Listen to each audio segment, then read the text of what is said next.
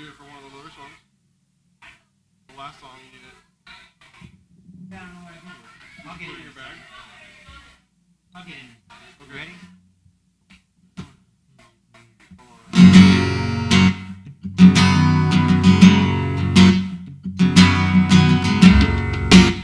I want to invite you to stand as we'll begin together in song.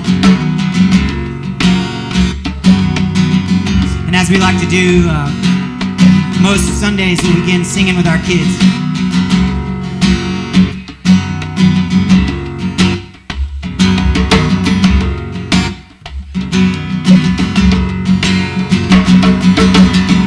And I'm forgiven because you were forsaken.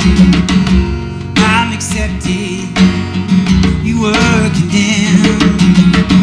And I'm alive and well, your spirit is within me, because you died and rose again.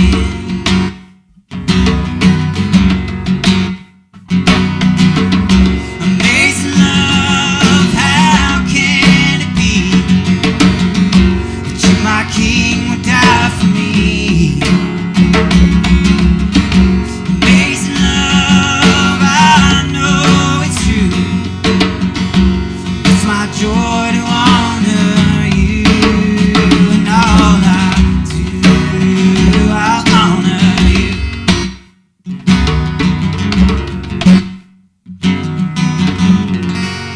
All right, thanks guys. Hey, you can grab a seat. Good morning, glad to see everybody. Glad we could be here to worship together, excited to worship together as a faith family. If I don't know you or haven't met you, my name is Jeremy Pace. I'm one of the pastors of Christ City. And the reason we get together in this space on Sunday mornings is to set our minds' attentions and hearts' affections upon Jesus so that we might leave this space and be the church. So you might have thought you were coming to church today, and we tell ourselves this as a reminder because we kind of know we've grown up in a context where we think to some extent coming into a place like this is what church is. But our scriptures tell us, and Jesus shows us, that to be the church, to be the gathered people of God, looks like ones who are following him out of this place like this into our normal everyday roles and relationships as roommates, as husbands, as parents, as employees and employers. And we really long to do that well. We want to do that together. And so what we strive to be is a faith family who help one another follow Jesus in the everyday things of life, through the ups and downs of life, to be faithful to all God's called us to and formed us for his glory and for the good of our neighbors. And so we want to invite you, if you're here to worship with us, to continue that worship with us in gospel community, which is just people outside of this time and place walking out that desire, right? Trying to live out of the thing that we want, which is to be people who follow Jesus in the everyday. And so if you're new with us or not connected, there's these little cards on the back table back here, this little deal. You can fill one of those out, put it in the box, and I'll reach out to you this week and invite you into the gospel community. Or you could just come over for lunch today. Some of us are going over to Lynn and Karen's house. And so you can come and hang out with us at lunch if you want. I'm sure others are going to grab food. We would love for you to get to know our faith family in a way that helps you be one who follows Jesus in the same way. And so as a faith family, there's a few things that we do to kind of help stay connected with one another. Some of it's really simple things, like we have an app that reminds us on Mondays that somebody's praying for us and invites us into the Psalms to pray with us and with them. There's an email that goes out on Wednesday with some information of what's happening, but also just an encouragement of how we're trying to stay steadfast and grounded in Jesus. There's a prayer that goes out on Fridays that kind of grounds us into something that we're praying together as a faith family and keeps us connected, even as we travel, as we do business, as we live life in our own responsibilities, helps us stay connected. And there's also things like adoration on Monday night, where it's a time of worship, where we gather together in Victory Meadows and are asking God to raise up a house of prayer, to be a prayerful place for the nations, in a place that many of us may not know, but is like one of the most diverse populated places in our city. And it's coming not just from a desire to kind of go in and infect our own thing, but to see and respond to what God's been doing there. Kyler leads that. He's been living in Victory Meadows for 8 years, and this is birthed out of life in and with the men and women of Victory Meadows. And so we'd invite you into adoration on Monday nights. And then on the second Wednesday of every month, we fast. We fast together as a faith family. We lament together as a faith family. We grieve. We enter into grievous sacred moments for the sake of our own lives and the lives of others, and come together on Wednesday evenings to worship, second Wednesday of every month, to worship, to pray, and to express those grievances, those hopes that we have even in our grieving to Jesus. And so we invite you to be a part of those things. You can access all that information on the church app or on our website. But that's just a little ways we try to stay connected as we go through life together. And one of the things, again, like that you'll find in our faith family is that we really do value just walking with each other through the ups and downs. We think that's what it really means to be the church, to follow Jesus as spiritual companions. And so as we kind of enter into this time of focused worship and stuff, let's enter in on behalf of one of our faith family members, Jan.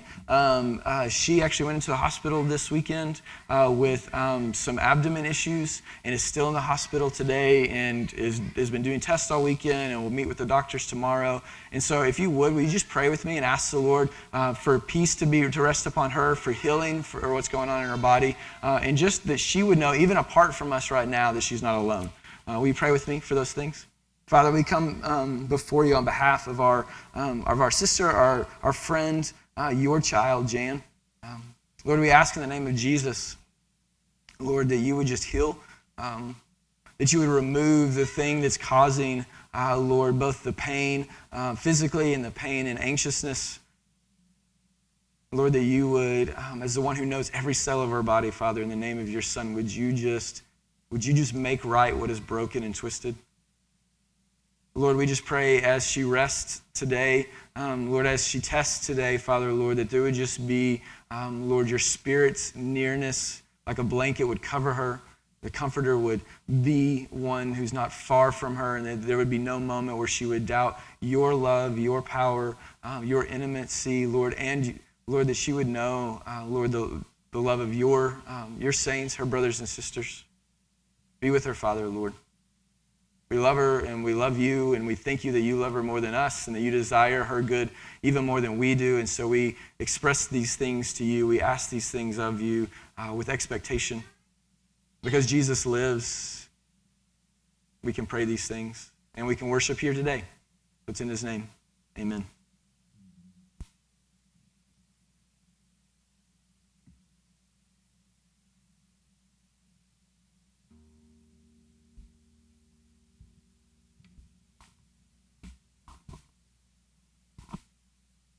Don't make rivals out of evildoers. Be not envious of wrongdoers' success, for they will soon fade like the grass and wither like the green herb. Trust in the Lord and do good. Make things flourish. Make something beautiful. Dwell in the land and feed on faithfulness. Delight yourself in the Lord, and he will give you the desires of your heart. Commit your way to the Lord. Trust in him, and he will act.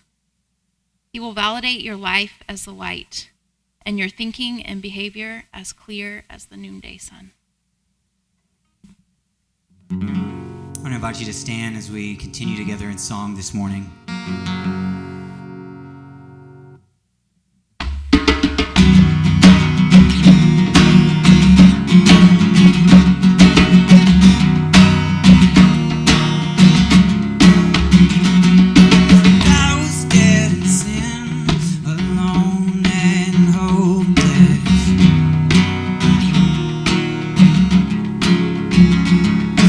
Child of wrath, I walked condemned in dark.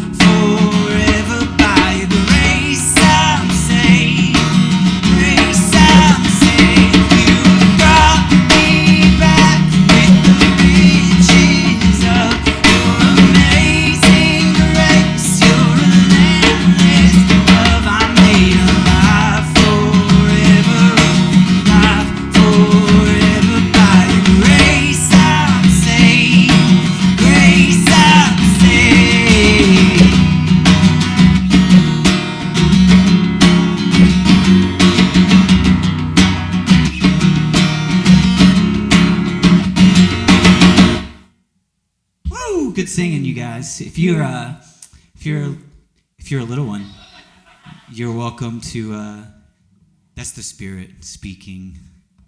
In addition, if you're a little one, if you're helping with kids, you're welcome to head on back. The rest of us, we're going to continue together in song this morning, and as we've been talking all month long, and as we've been in 2 Peter, as we began 2 Peter with this encouragement, this admonition that we might find all that we need in Jesus. We'll just continue that this morning in song together.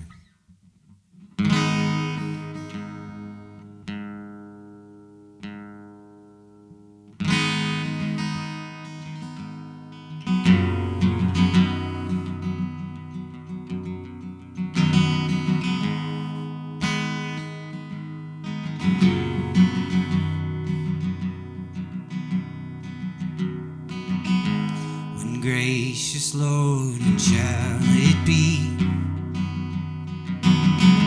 The earth will find her all in thee. The fullness of thy promise prove. Fill me with thy eternal love.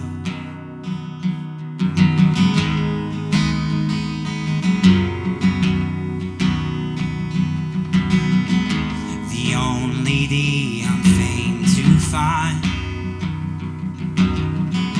I cast the world and sin behind. Oh, my Redeemer, hear this plea, and let me find my all in thee. Show me your way, my love, my Lord. Draw me to grace, so strong and sure. I run to your mercy where I am free. Let me find my all in thee. Lord, I am blind without my side. A helper of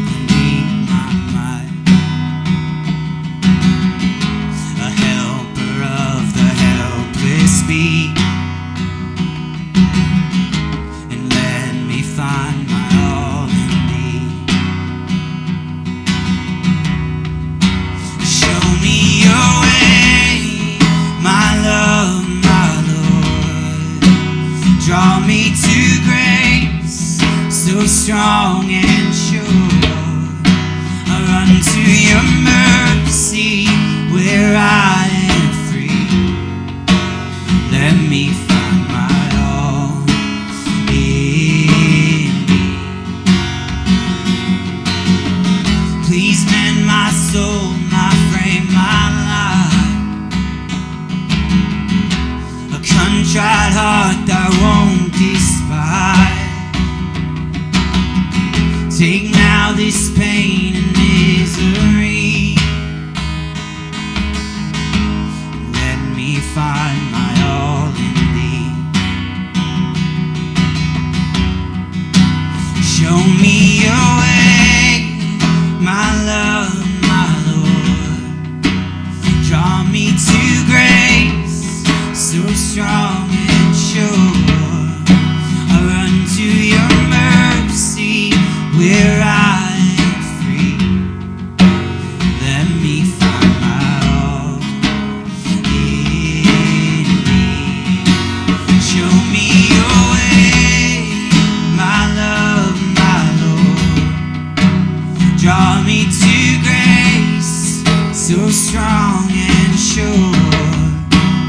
Run to your mercy where I am free.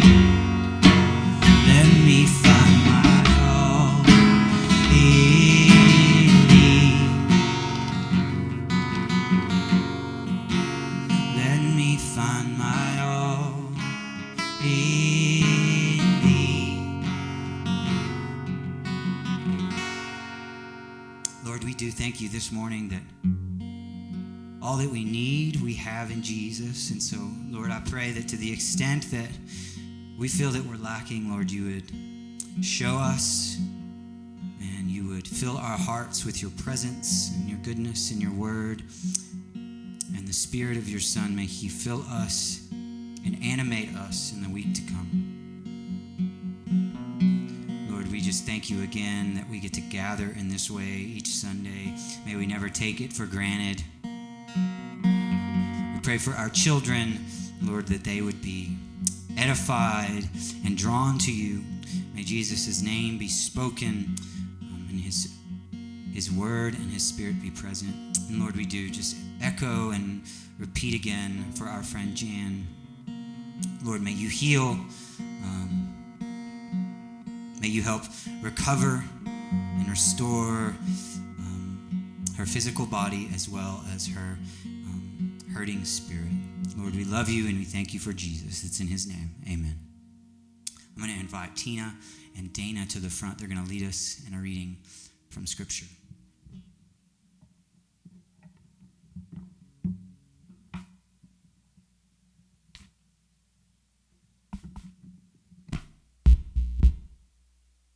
This is from 2 Peter 1, 5 through 11, and I'll be reading verses 5 through 8. Make every effort to supplement, that is, bring to full experience your faith with excellence, knowledge, meekness, steadfastness, godliness, acting justly, familial affection, and with love. For if you possess these qualities in an increasing measure, they will keep you from being ineffective or unfruitful in the knowledge of our Master, Jesus Christ.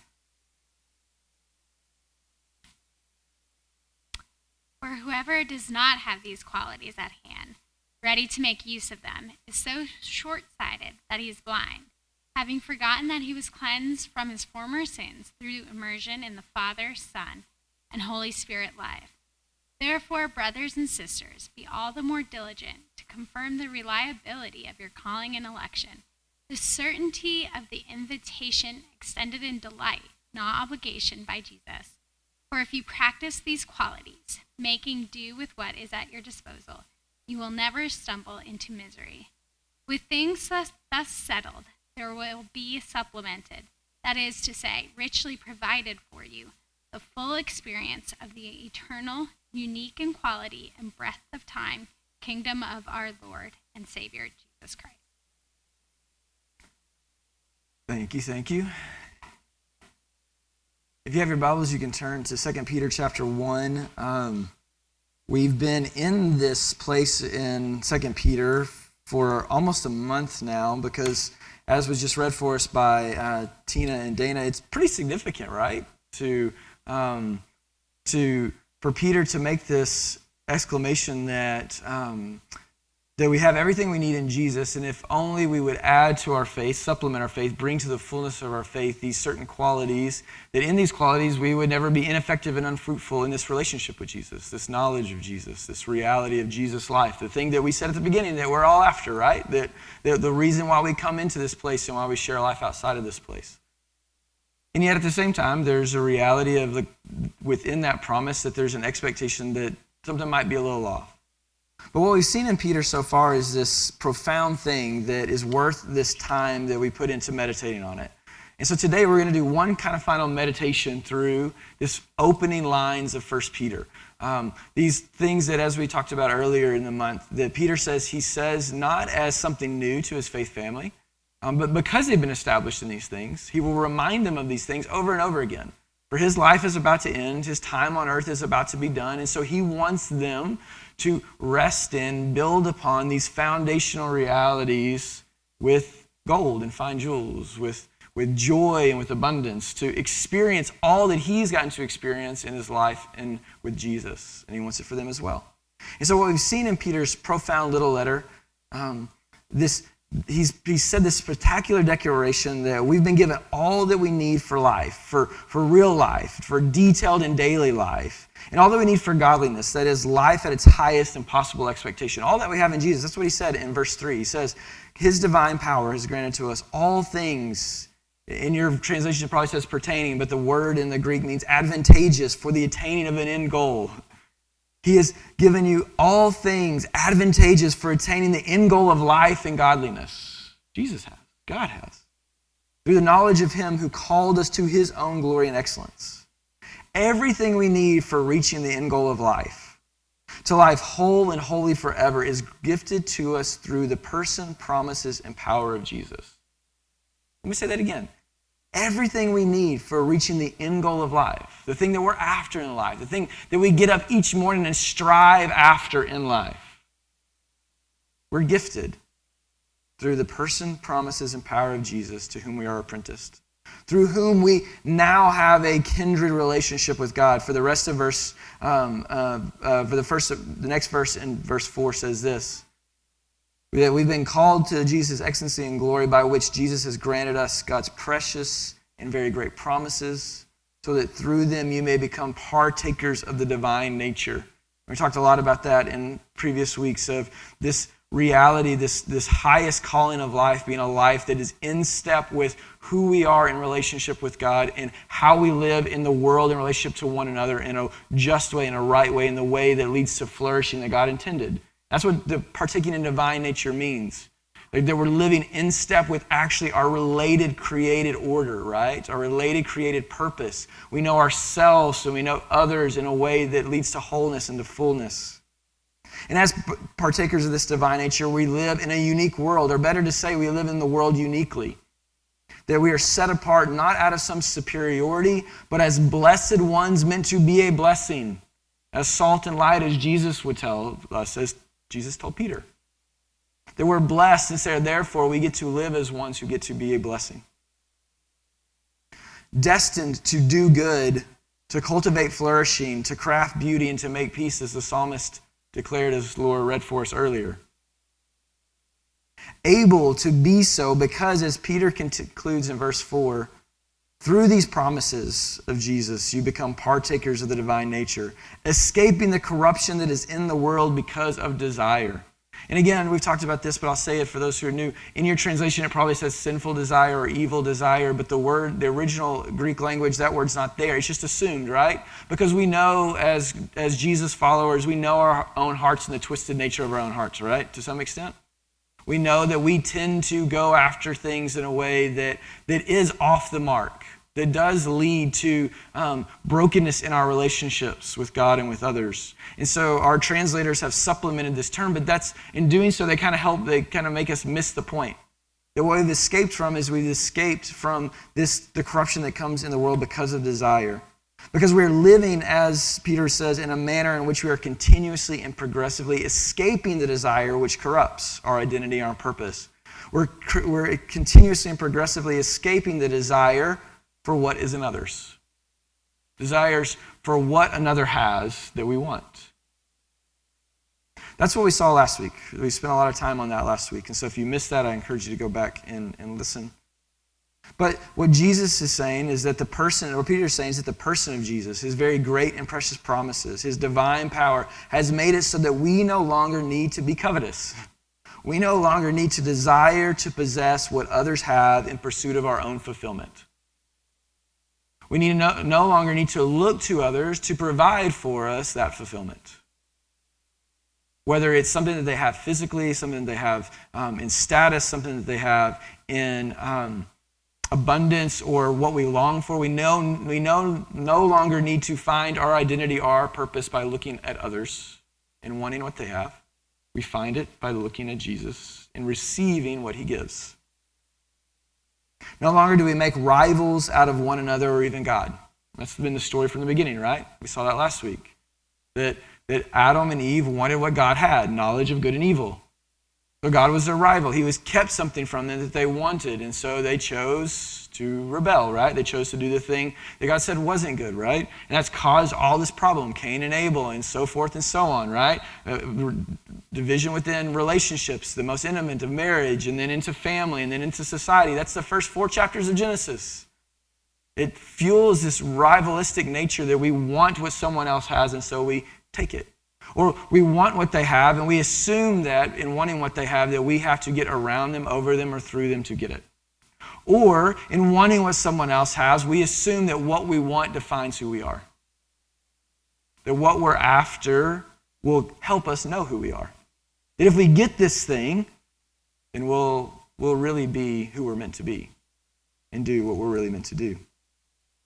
But no longer, says Peter, do we have to be envious of one another, comparing and contrasting ourselves by what we have or lack. We are free through Jesus in relationship with God and gifted in equal standing and preciousness, as Peter said in his opening lines. This is what he says in verse 1.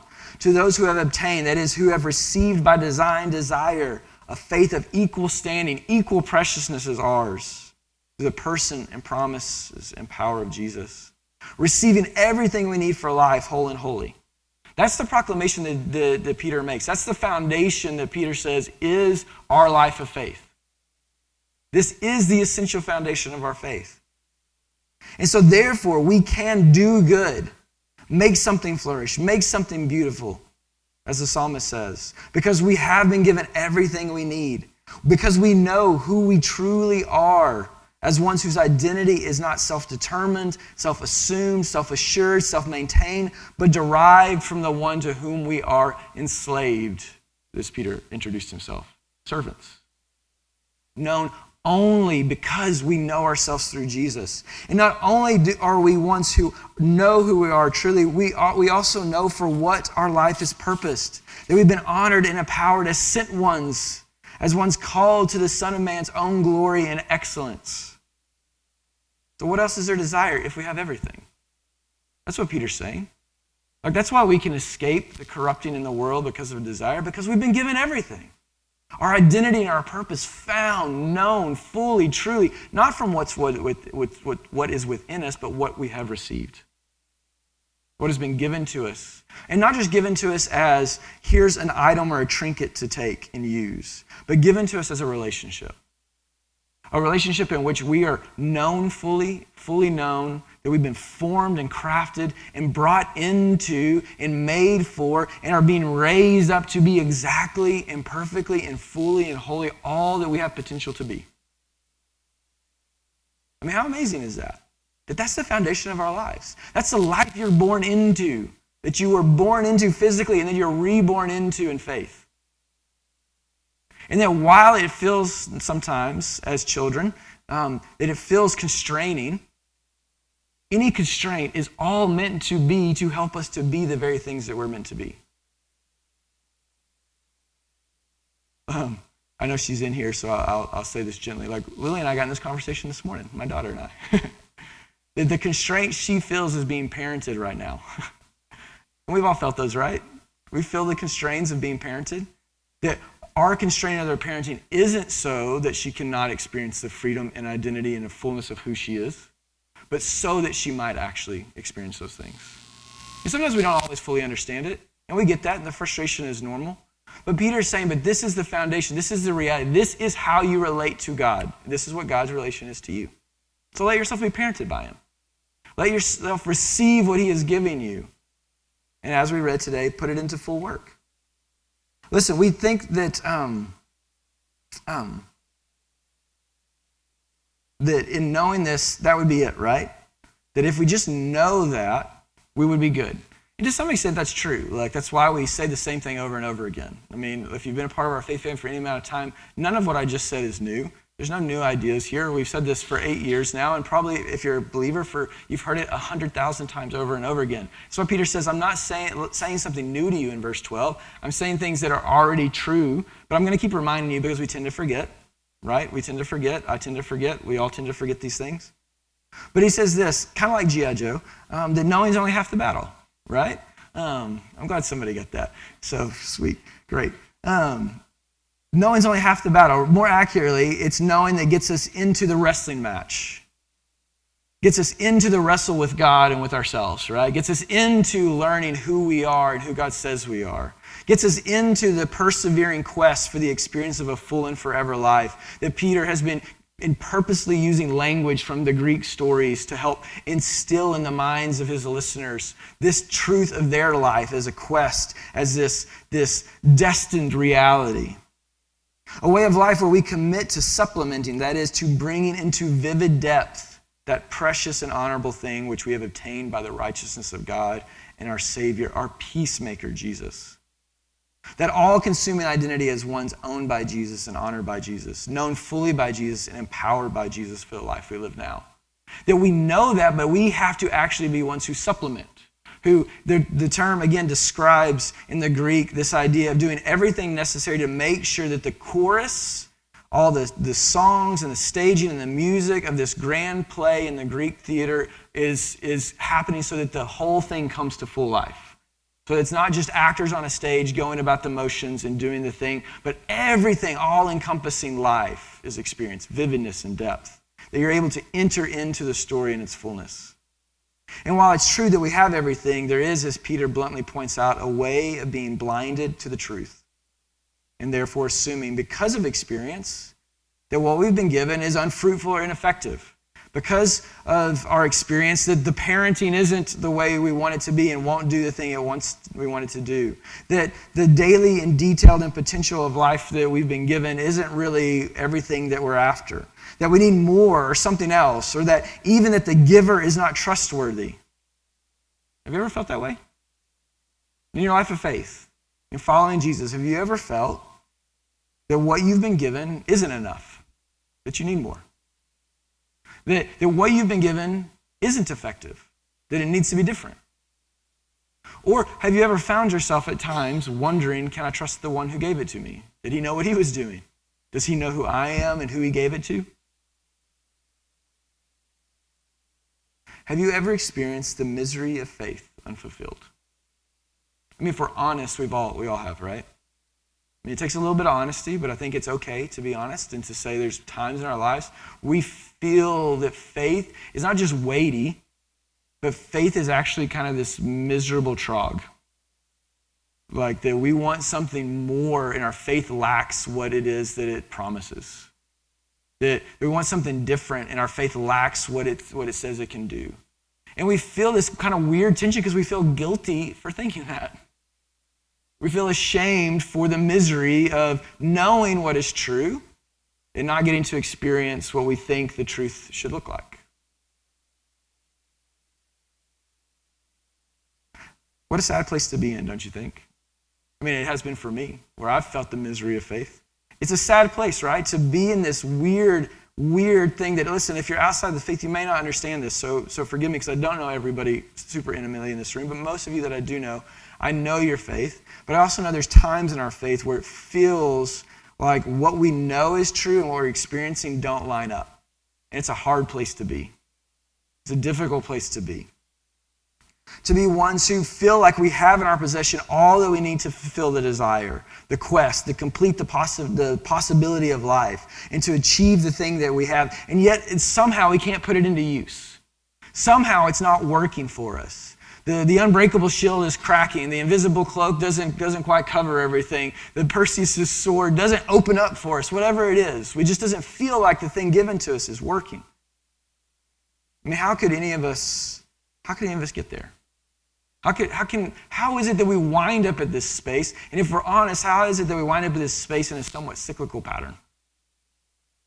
That it's not a once in a lifetime thing that we experience, a dark night of the soul. But for some of us, it's rather rhythmic. It's rather something that we know almost as true as we know the joys of our faith. Well, Peter says it's because we're short-sighted. Verse 9. Peter says that we're short-sighted. He says, for whoever does not have these qualities at hand, ready to make use of them. Whoever does not have these qualities of and again, we'll talk about this more. We talked about it last week, but we'll talk about it a little bit more in a minute. These qualities are not just a to-do list, a moral to-do list, but these are things to be desired that drive us to action, that help us know what actions to take in the midst of our faith in life. And if we don't have these at hand, like whoever doesn't have these qualities at hand, ready to use them, is so short-sighted that he is blind, having forgotten that he was cleansed from his former sins through immersion in the Father, Son, and Holy Spirit life. Again, in your text, it may say just cleansed from his sins, but the Greek idea is cleansed in baptism, like the cleansing is through baptism. So it's trying to bring it out, right? Like that you've forgotten that you're immersed in this identity, this life that you have in God, with God, through Jesus. blind, unable to see what's in your own hands, to see clearly the reality of our existence, our identity, our purpose, God's calling and his story-shaping care, because we are short-sighted. The idea of short-sightedness is the idea of being one so focused on present desires, as one commentator notes, that we cannot see the past nor the future. We're so short-sighted, so oriented around our present desires, not just situations, not just circumstances, but around the thing that we want, that we cannot see the past, what God has done, or the future, what God is and will do.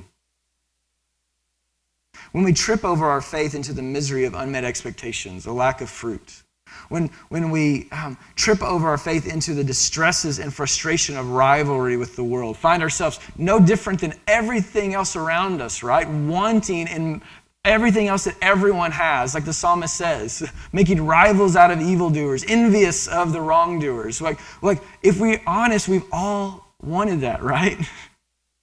Like we've all looked at the world and things in the world and what's considered the good in the world and said, we want that. Like, and look, they go and get it, so why can't we go and get it? Right, if we're honest? When we trip over that, over our faith and land in that space, when we trip over our faith into the unhappiness and anguish of covetousness of neighbor, I probably shouldn't have said that word, covetousness of neighbor. When we trip over our faith into the angst of wondering if God can be trusted or if we can trust who God says we are, it's not because we don't have enough faith. It's not because we don't have enough faith. Or that we have obtained, what we have obtained in our faith, what we've received from as a divine gift is not effective. But rather that we are so focused on the present desires, present needs, present anxieties, present ambitions, that we don't, as a learned and developed skill, put into practice the deeds of the things that we know of our mind. That we don't act on what is true by making do with what we've been given. That's why we feel that way. That we don't put into practice, as Peter says, the very things in which we have been given to long for. That we know in striving after get us the very things that our hearts actually want. We think we don't have what we need to reach the goal of life and godliness, and so we anxiously scurry about our days, stumbling in and out of the misery of faith, never following what the psalmist's wisdom is. Let's go back to what the psalm that Laura read for us was. It says, don't make rivals out of evildoers. Be not envious of wrongdoers' success. Don't fall into this misery of faith. Stay out and don't stumble into this life in which you are experiencing the very thing that God desires you not to experience anymore, that He's freed you from, allowed you to, in partaking of the divine nature, allowed you to increasingly escape from. For listen, they will soon fade like grass and wither like the green herb. These things don't last, right? The things that you're after, the desires that they have, the models that you're looking at, they don't last. Trust in the Lord. And do good. Not just sit there and trust in the Lord, but trust in the Lord and do good. Do good. What is the do good? Make things flourish. Make something beautiful. Do the thing that God has called you to by Jesus' grace. The very calling and excellence, the glory and excellence that is yours in Jesus. Pursue it. Do it. Live it out.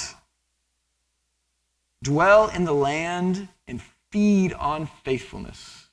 Whose faithfulness are you feeding on? Live in this life and feed on faithfulness. Whose faithfulness is the psalmist feeding on?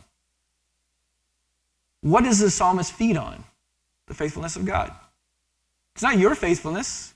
It's not dwell in the land and be faithful. It's dwell in the land and feed on faithfulness. The faithfulness of God. It's reciprocated and produces a faithfulness in yourself, right? Delight yourself in the Lord, and He will give you the desires of your heart. There it is. Delight yourself in the Lord. He will give you what? The desires, the things that you're after in your envy, that you're after in your wanting, that the things that you look at, that you so long for, that corrupt the way in which you go about living in the world and are twisted because you're looking at others and other ways of going about it other than Jesus. Listen, God will give that to you. Delight yourself in him. He longs to give you that. That's what our Father wants of us. What I want of Lily is not to be one who demands that her room is clean all the time, but one who, because she is like created in the image of God and made to be able to flourish and help flourish in the world, is actually able to thrive, and where she no longer needs her dad in the same way. That's hard as a parent, right? We want our kids to always need us, but not in that way. Like, I long for her good, and the Father longs for her good. I want her to experience the freedom she longs for, but a freedom that won't destroy her, a freedom that will allow her to flourish. And that's what the Father desires for us. And so he says, commit your way to the Lord. We get that, right? Let's commit our way to the Lord. Supplement our faith. Commit our way to the Lord. Supplement our faith. Trust in him. Trust that the foundation is sure, that we're building on this sure foundation of all the promises and the power and the person of Jesus. And then what does it say? And commit your way. Who's going to act? He will act. This is paradox that we have in our faith. That like everything's been done for us, and yet we're asked to do something because everything's been done for us. Everything's been done for us in Jesus. And so we're asked to put this into life, knowing that he will actually finish what he started, as the author and perfecter of our faith, as the writer of Hebrews said. Or, as Paul would say in his letter to the Philippians, work out your salvation daily with fear and trembling. We get that, right? Like that's kind of the angst of our faith to some extent, with fear and trembling, work out our salvation. But if you notice what Paul says, if you remember at the end of that verse, is work out your salvation with fear and trembling. Why? For it is God who is at work within you, both to will and to work for his good pleasure, for his desire in you. You work out your salvation. You enter into this life, bringing into vividness all the things that God has given you in pursuit of this life that God has called you to, knowing full well that it is a God who is at work who will make it flourish. That's what we're called to. That's the life that we get to live. That we commit our ways to the Lord and he will act. He will, as the psalmist says in verse 6, validate your life as the light. He will let your life be seen as the life, as the way of life, because it's life in him. That as worried as you are that this thing of faith won't produce what it's going to produce, he actually validates it. He says he'll show that it does. And not just for you, but for all of your neighbors and friends in the world. And he will validate, make clear your thinking and behavior as if it is the clarity. He will show that you have acted and behaved with clarity and wisdom in the world. As clear as the noonday sun. Like trust it, put it into play, and watch what God will do. I mean, I know it's more complicated than that, right? It's more nuanced than that, but that's kind of what he's saying. That's what the psalmist is saying. Like, if we just put into practice the very things that we believe, this is what comes out of it. And it doesn't come out of it because of your effort. It comes out of it because this is what God intended for it to come out of it. Again, we talked about this a little bit last week, the story of the minas in Luke 19, where Jesus goes. If you want, you can turn over there real quick. We'll just look at it real fast, super fast. Luke 19.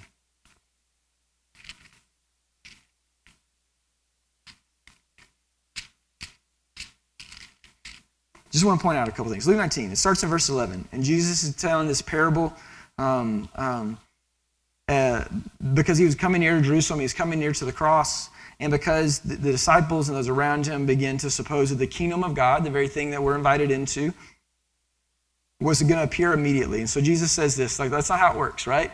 Like, the fullness of the thing that you're after, this thing, this God kingdom, it comes through over time. It doesn't happen right away. And so Jesus said this in verse 12, a nobleman went into a far country to receive for himself a kingdom in return. Calling 10 of his servants, he gave them, same word as that Peter uses to describe himself in 1 Peter, the one who's totally owned by, known by, like whose identity is derived by his owner, his master, Jesus. He gave them 10 minas, which is 3 months of living wages essentially, and said to them, engage in business until I come. Like, engage in business. Just live. Do the very things that keep living going. Like, do the work and the functions of the things that you're meant to do. Like, It's not a unique business. It's not something spectacular or imagined. It's just normal business. Just keep going with life. I've given you everything you need. 3 months to secure whatever trade you're in, whatever industry you're in, whatever vocation is your vocation. I've given you what you need for 3 months of it, so go put it to work to make sure that what you do will actually function. He says, go about your business. Go in business until I come. Engage in business. But his citizens hated him and sent a delegation after him, saying, we don't want this man to reign over us. There's opposition, right? When he returned, having received the kingdom, he ordered these servants to whom he had given the money to be called to him, that he might know what they had gained by doing business, by living life, by using their gifting, their calling, living out of their identity and purpose. What happened because of that? The first came before him saying, Lord, your mina has made 10 minas more. What does the servant say? Who did what? Did the servant say, look, I've created tenfold. I've prospered and abounded tenfold. Look at how lustrous and wealthy my life is, successful my life is. No. He says, go back to it. He says, the first in verse 16, Lord, your mina has made 10 minas more.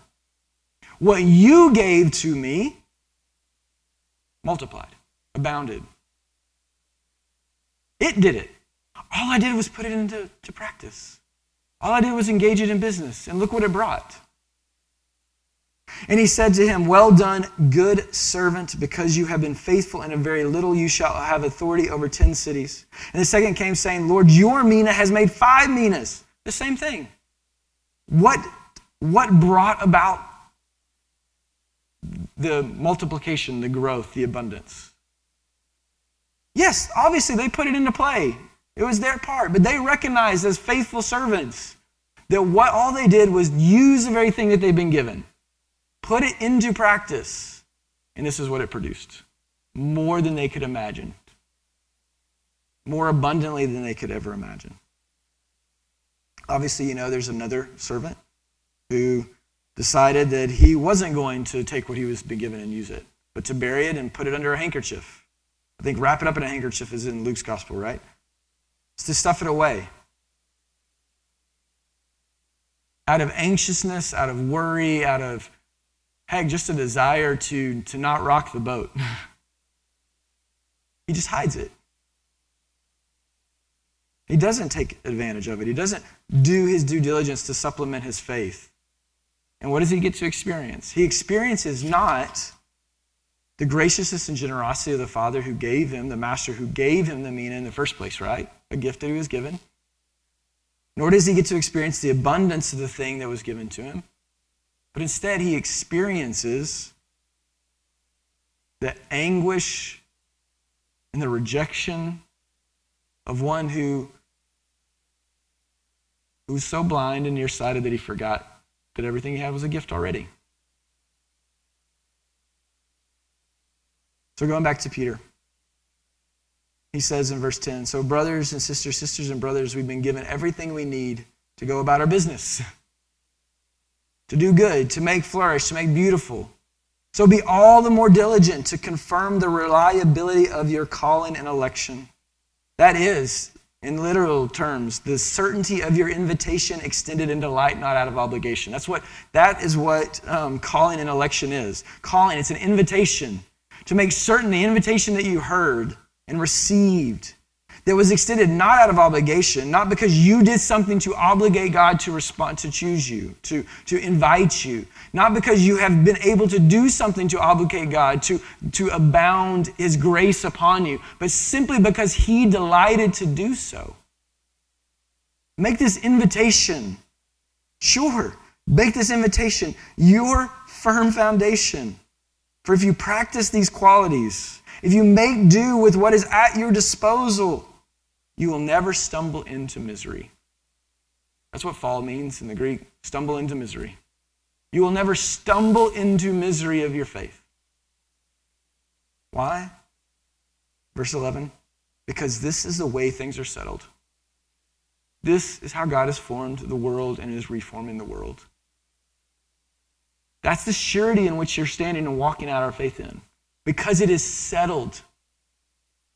Because it is settled. Not because it's something you have to figure out, not because it's something you have to piece together, not if it's something you have to worry, because it is settled that this is who God is in his generosity. This is who God is in his compassion. This is what God gives you and longs for you. Because it is settled, fixed in place, there will be supplemented. If you're in the ESV text, it says in verse 11 that for in this way there will be richly provided for you. There will be richly provided for you. The term richly provided for you is the same term as supplement in verse 5. The same thing that we're called to do, to put into action, to bring into vividness, to strive to bring into vividness this thing God's given. It says that God does for us. That God does everything necessary to bring into the vividness and depth the full experience of his eternal kingdom, his unique in quality and breadth of time kingdom. That God does that for us through Jesus, our Savior. So, where's your sight limited? What present desires are filling your vision, our vision? What rivals, what envies, what anxieties, what ambitions are keeping you from seeing that you've already been cleansed? How amazing of a statement is that, right? You've already been cleansed. You've already been immersed in the Father, Son, Holy Spirit relationship. You've already been spoken. Your identity's already been spoken to you. Before you were even born, as Psalm 139 would say. He knew you, informed you. Before you existed in your days were even numbered, he knew them. He called you into something, into life. What's keeping us from seeing that? From seeing that we've been made new and given all we need for a full and whole life. And thus, committing our way to the Lord, supplementing our faith, striving hard after the very qualities and things of life that ensure that we get to experience the fullness of what we've been given in Jesus. Why don't we sit in that for a minute? Just ask some of those questions. I know this may be strange for some of you, but let's just do this. Do me a favor. Just close your eyes. I want you to take some breaths with me, some deep breaths with me. And as we breathe in, I want you to say this. As we breathe in, all I need, as we breathe out, is given to me. Breathe in, all I need. Breathe out, is given to me. A couple more times. All I need, breathe out, is given to me. Breathe in, all I need, breathe out, is given to me. Just for a few minutes, in quiet, ask Jesus, why am I so nearsighted right now? What's filling my vision? What rivals? What envies? What anxieties? What ambitions? When your mind wanders, just breathe in again. All I need, breathe out, is given to me. We'll just take a couple minutes of quiet, and then we'll conclude our time together.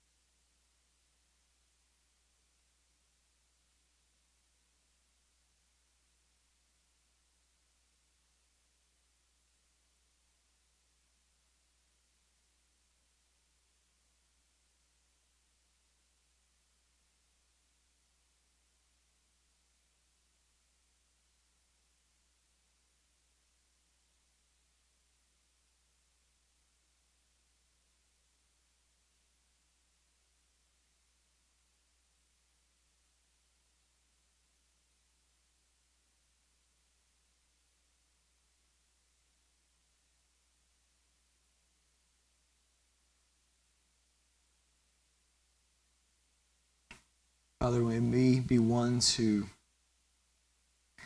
because we received everything we need for life and godliness, to go about our business, to do good, may we be all the more diligent to confirm the reliability, the sureness of your calling and election, the certainty of your invitation, extended in delight, not obligation by Jesus. And may we be ones who, supplementing our faith, find that you have supplemented, you have richly provided for us the full experience of everything that we're after, the unique quality and breadth that is the kingdom of our Lord and Savior, Jesus Christ, in whose name we pray. Amen.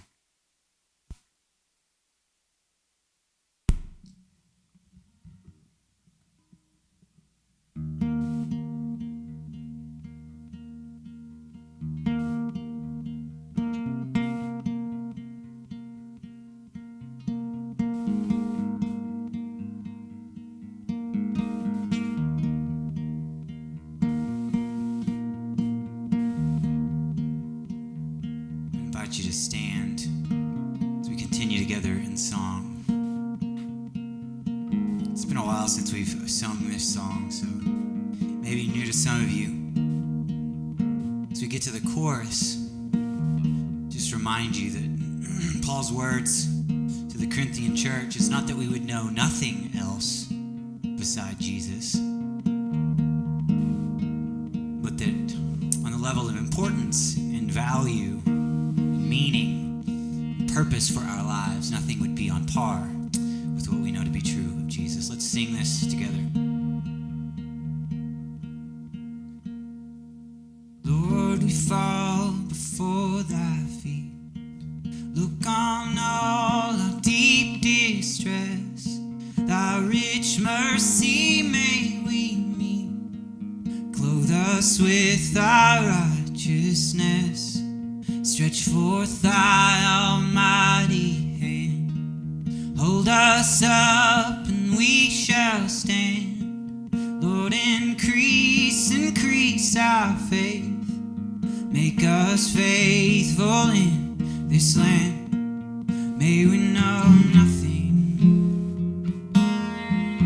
May we know nothing.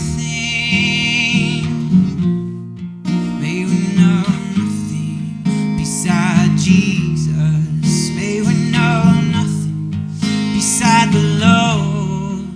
May we know nothing beside Jesus crucified.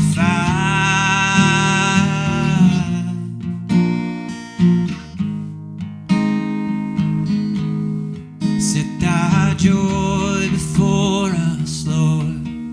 Give us strength for all our days. Let us hear thy wondrous word, that we may walk in all your ways. May we know nothing. May we know nothing. Yeah. May we know nothing beside Jesus. May we know nothing beside the Lord. Beside Jesus crucified. May we know nothing beside Jesus. May we know nothing beside the Lord. May we know nothing beside Jesus crucified.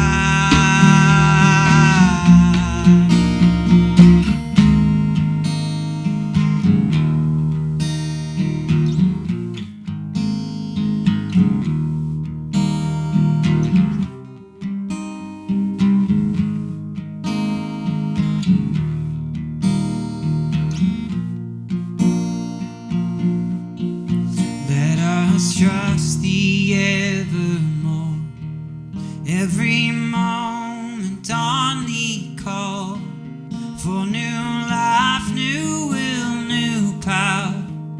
Let us trust thee, Lord, for all. May we know nothing.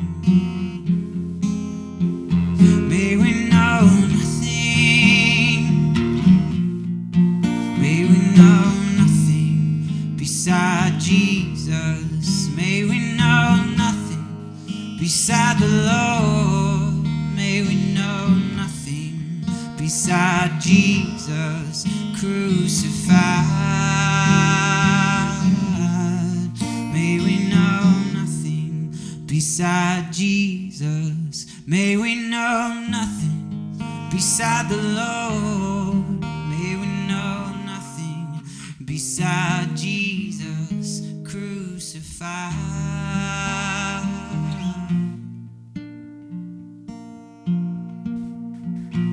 If you would, you can grab your communion elements. They're in the chairs in front of you.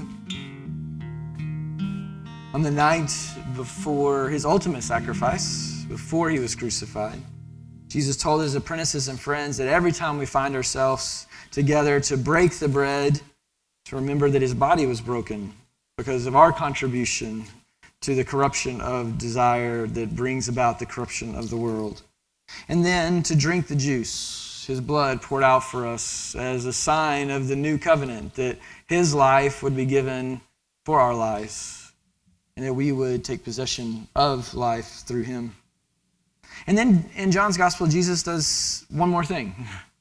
In the story that John tells, Jesus does this remembrance thing, and then he takes the cloth and gets on the floor and he washes his disciples' feet. Peter, whose letter we just read, was there, right? And if you know and you remember the story, Peter, in all of Peter's ways, when Jesus is going about this, says, Lord, Lord, shouldn't we be the ones washing your feet? Shouldn't we be the ones who are serving you as your apprentices and servants? Peter was uncomfortable with his master doing something so lowly, and again, like most of us, probably tried to reverse the roles. And then Jesus replied to Peter's attempt to reverse things this way. He said in John 13, Jesus answered Peter, saying, what am I doing? You do not understand now, but afterwards you will understand. After my body's been broken, my blood's been poured out, you'll know. Peter said to him, you shall never wash my feet. Like, Jesus, you'll never need to do this for me. You'll never need to get this low for me. But Jesus answered him, if I don't not wash you, you have no share with me. You have no participation in the divine nature. Simon Peter said to him, then Lord, not my feet only, but also my hands and my head, right? Like, we love that. Like, if that's what it is, then do it, Jesus. Do it fully. Like, pour it all over me. But then Jesus said this, the one who has bathed does not need to wash, except for his feet, but is completely clean. And you are clean. Your sins have been forgiven. All you need is a little bit of washing. May we receive this sign and symbol of Jesus' love for us as ones who are both cleansed already by the work of Jesus, his body broken, his blood shed for us, but who at times need our feet still washed. In Jesus' name.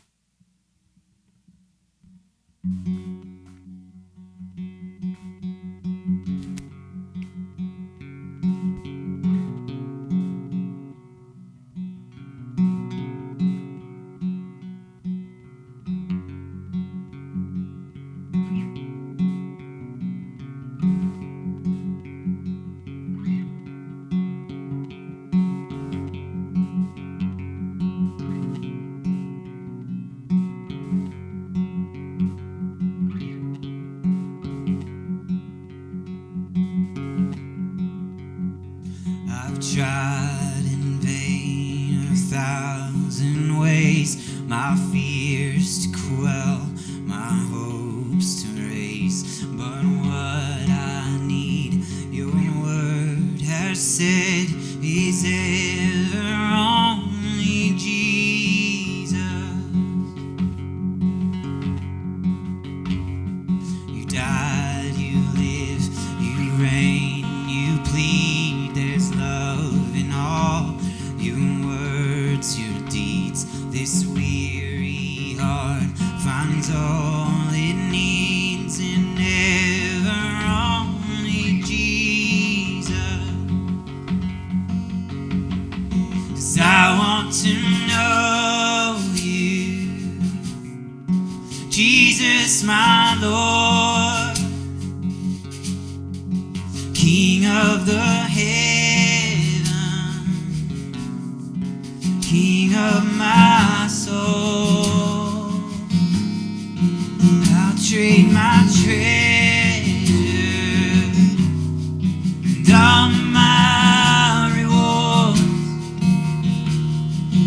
Jesus, to know you, then know you more.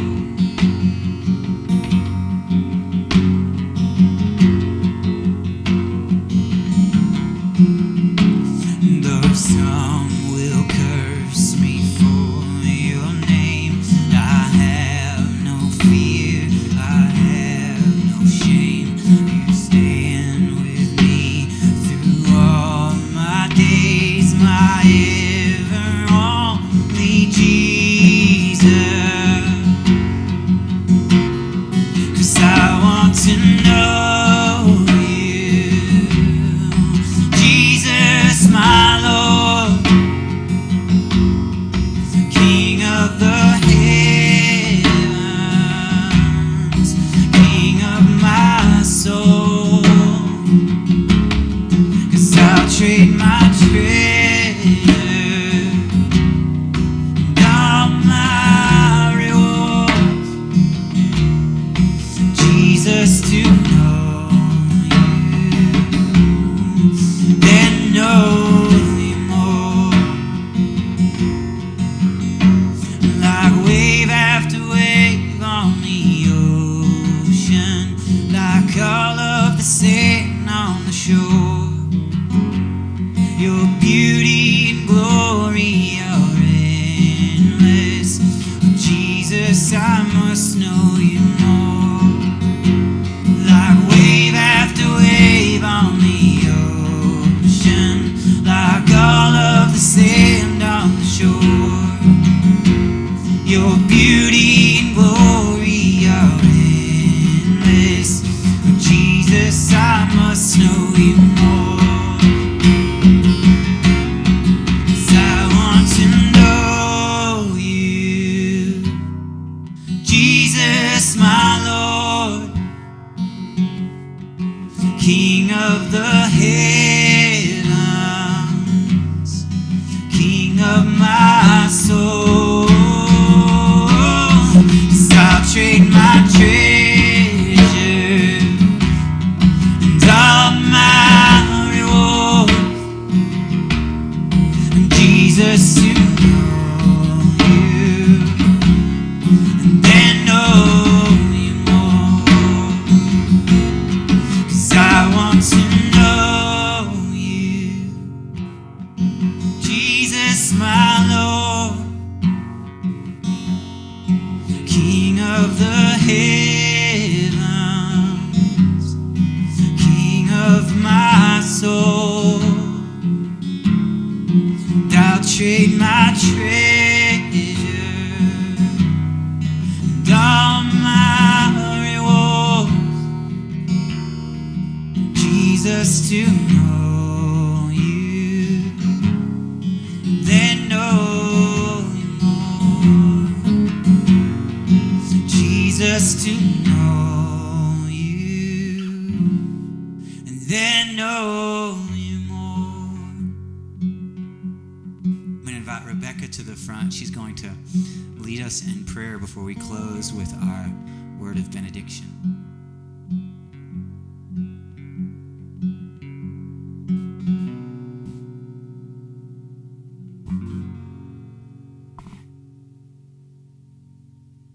Jesus, we do want to know you and to know you more. And I just ask, Lord, that you would chase after us this week and just draw our hearts towards you in the ways that they are prone to wander.